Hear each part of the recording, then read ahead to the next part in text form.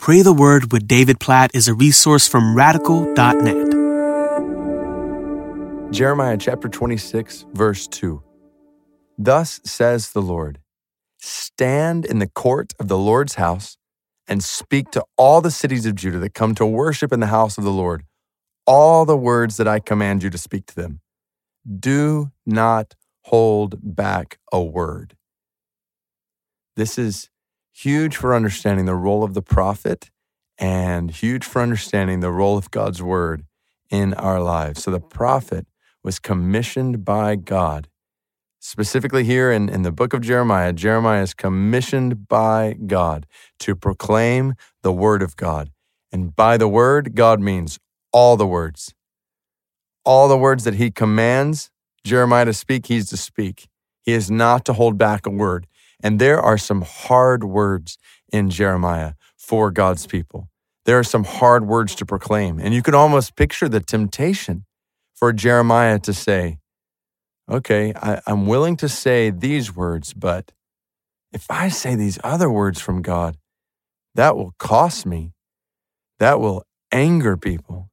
That will cause all kinds of effects. That could cause me to lose my life if I say those words. And God is saying, say them.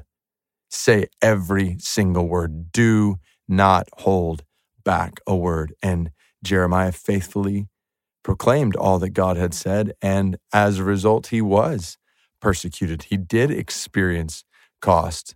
Many were angry, and it cost him greatly. So put that picture now in our lives, and there are so many different applications. I'll mention two.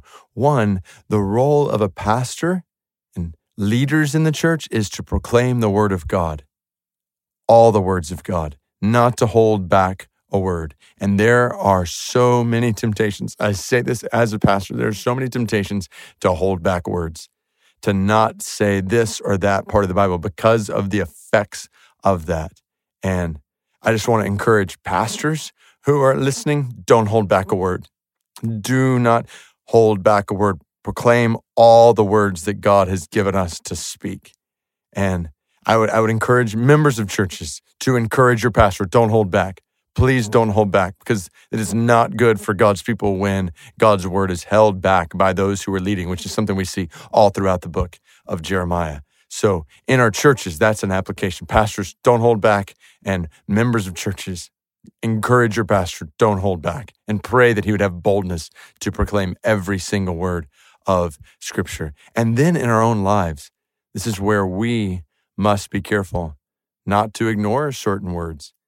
If we're not careful, we can pick and choose the parts of the Bible we like that fit with our lifestyles, that fit with our preferences, our understandings of what we would like Christianity to be. And in the process, we can miss the whole point. We must hear the whole word of God. We must receive it all, every single word, and obey it all, every single word. We can't hold back and pick and choose. And we've got to realize the tendency in us to do that, to gravitate in the Bible toward the verses that make us feel good and to virtually ignore the verses that challenge us the most. May we not do that. So God, we praise you for your word. We praise you for its fullness. Father, I pray for myself and other pastors right now. Help us to proclaim every word. Help us not to hold back a word. Help us to proclaim your word fully, completely, faithfully. God, we pray for our churches to want that. God, we pray for members of churches to desire to hear every word, even when it hurts, even when it challenges, even when it convicts. And God, we pray that then for our own lives. Lord, help us to hear every word you have spoken. Help us not to pick and choose which words we like, as if we know what is best for our lives. God, you are good. You are supremely good. And even your hard words are for our good. So we pray that you'd help us to hear and obey them all. In Jesus' name we pray. Amen.